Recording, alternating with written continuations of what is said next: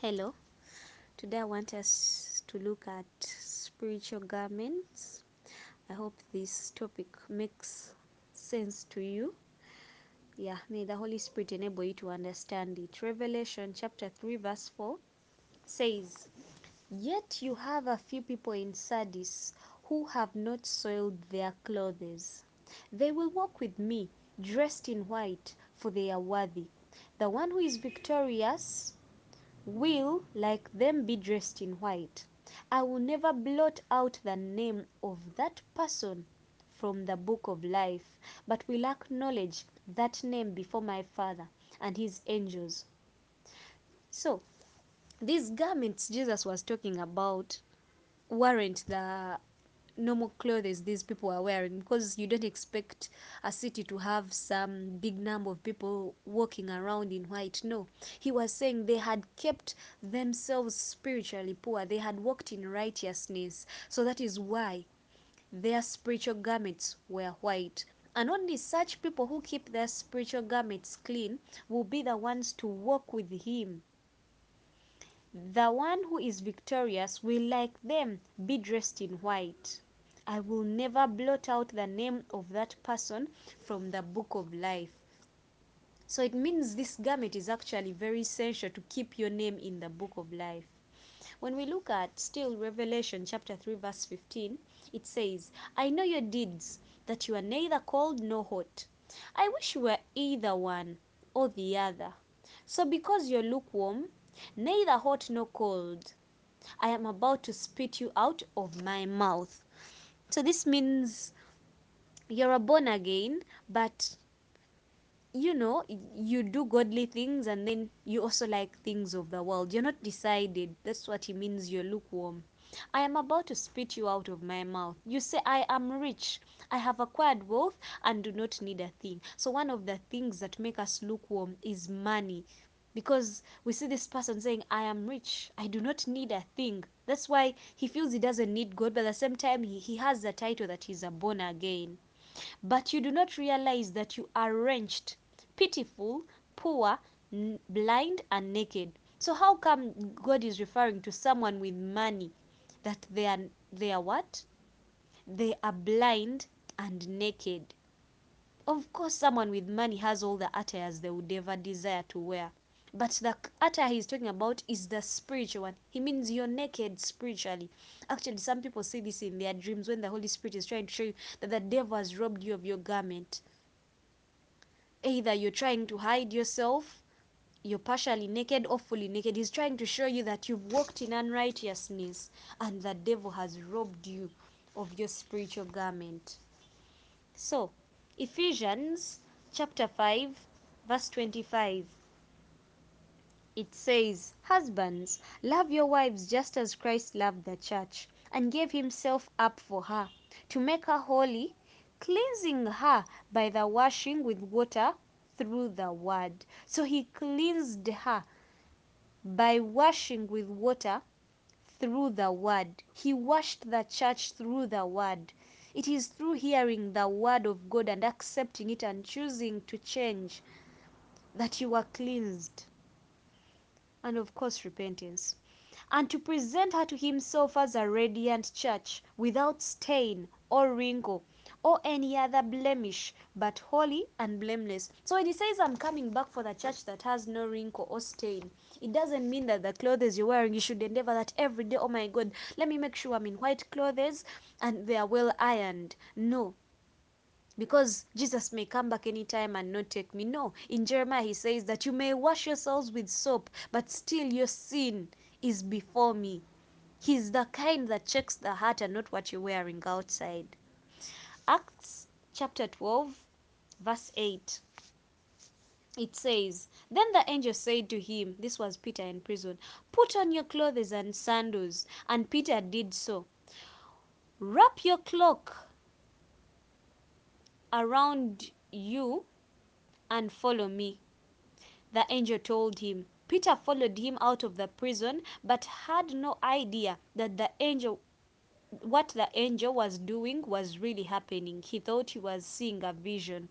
So sometimes, besides the other garment I've been talking about, sometimes We are prisoners of certain situations in our life, and the devil robbed us of the initial garment that the Lord gave us.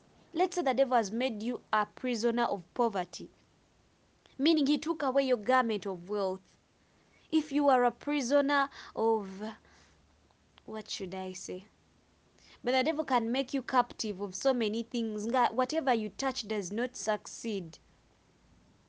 And then sometimes this is actually where you get this revelation, and you are wearing clothes of what? Of prisoners. Okay? So, Matthew chapter 22, verse 8 says, oh, sorry, and that's why when the angel came for Peter in prison, in order for him to take him out, he told him, first get dressed. He had to give him back his initial garments. So if you're going through some situations, maybe ask God to clothe you again.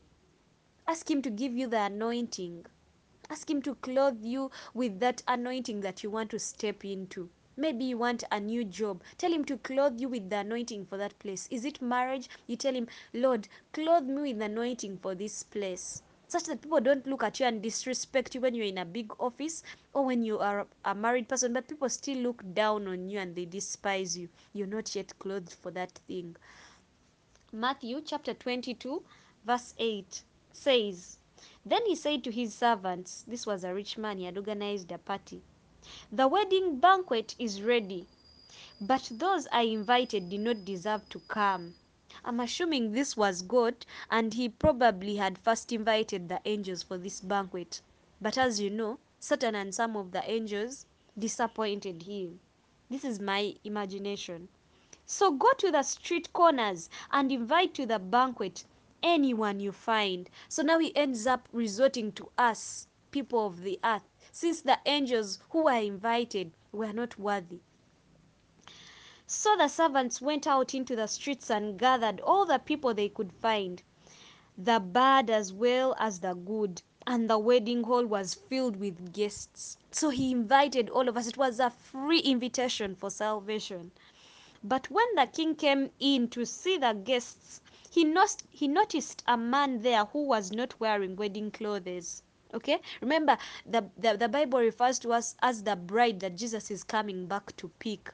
So he was not wearing wedding clothes. He asked, how did you get in here without wedding clothes, friend? The man was speechless. So this is how God is going to ask you when you probably accidentally land in heaven, and it's like, wait a minute. Nga, for you, you're not dressed. Because they work for these garments. You don't just get them free of charge. You have to pray. You have to walk in righteousness. Of course, by the help of the Holy Spirit. If it needs fasting, you have to get these garments. So, then the king told the attendants, tie him hand and foot and throw him outside into the darkness, where there will be weeping and gnashing of teeth. For many are invited, but few are chosen. You get? God has invited all of us to heaven. He gave up his son for all of us to receive salvation. But then many will be chosen to stay at that event. Why? Because some of us, let me not even include myself, God forbid, because some people will not have prepared their garments enough for heaven. The man is coming back for a church without wrinkle or stain at all. When we look at the book of Esther, chapter 5, verse 1, I hope you know the story of Esther, how they wanted to kill the people of her tribe, and she was forced into fasting a 3-day dry fast, day and night. So, on the third day, Esther put on her royal robes and stood in the inner court of the palace, in front of the king's hall. The king was sitting on his royal throne in the hall, facing the entrance. So, in the ancient times, you weren't allowed to just enter the to go before the king if he hadn't summoned you. When he saw Queen Esther standing in the court, he was pleased with her and held out to her the gold scepter that was in his hand. So Esther approached and touched her. So this means Esther wasn't only clothed on the top, because even Queen Vasuti, the first one, she also used to wear such clothing. But then it means because Esther had paid a price, she had fasted. So even after she wore these royal robes, she was dressed spiritually. The Lord had clothed her with favor, in that when she came before the king, he was pleased with what he was seeing. She was clothed both inside and out. So sometimes, maybe at your workplace, you're receiving rejection before your friends, in your family. Ask God to clothe you with favor. You need it. For the success of your work, you need it. In order to be promoted, you have to be favored. In order for your business to work out, you have to receive favor from your clients. In everything, in order for you to get married, you have to be favored by your spouse and even your in-laws for things to move on well. So in every aspect, ministry, you have to receive favor from God. Because even when we see Joseph, when his father loved him, he also made for him a robe. This only shows me that even when you receive favor from God, he also clothes you with favor before men. Genesis chapter 39 verse 2 says, "The Lord was with Joseph so that he prospered and he lived in the..." Oh, no, let me go to verse 12. This was after Potiphar's wife was over insisting to sleep with David. She caught him by his cloak and said, "Come to bed with me." But he left his cloak in her hand and ran out of the house. So this was the biggest mistake Joseph did. He left his clothes in the woman's hand. Born again, in every situation, make sure that you're clothed, because the moment Jesus comes back and you do not have your spiritual clothing, many things can undress us spiritually. Immoral thoughts, alcohol, smoking, sexual impurity, whatever it is that may undress you, make sure you have your garment on at all times. Pride, the devil may stain it with pride. He may stain you with so many things. You never know. If Joseph had gone away with his garment, the woman would not have evidence to show the man. But she had evidence, and yet he had even done nothing. And then I'll conclude with Genesis chapter 3 verse 7. It says, "Then the eyes of both of them were open." This is after Adam and Eve had eaten the forbidden fruit. "And they realized they were naked."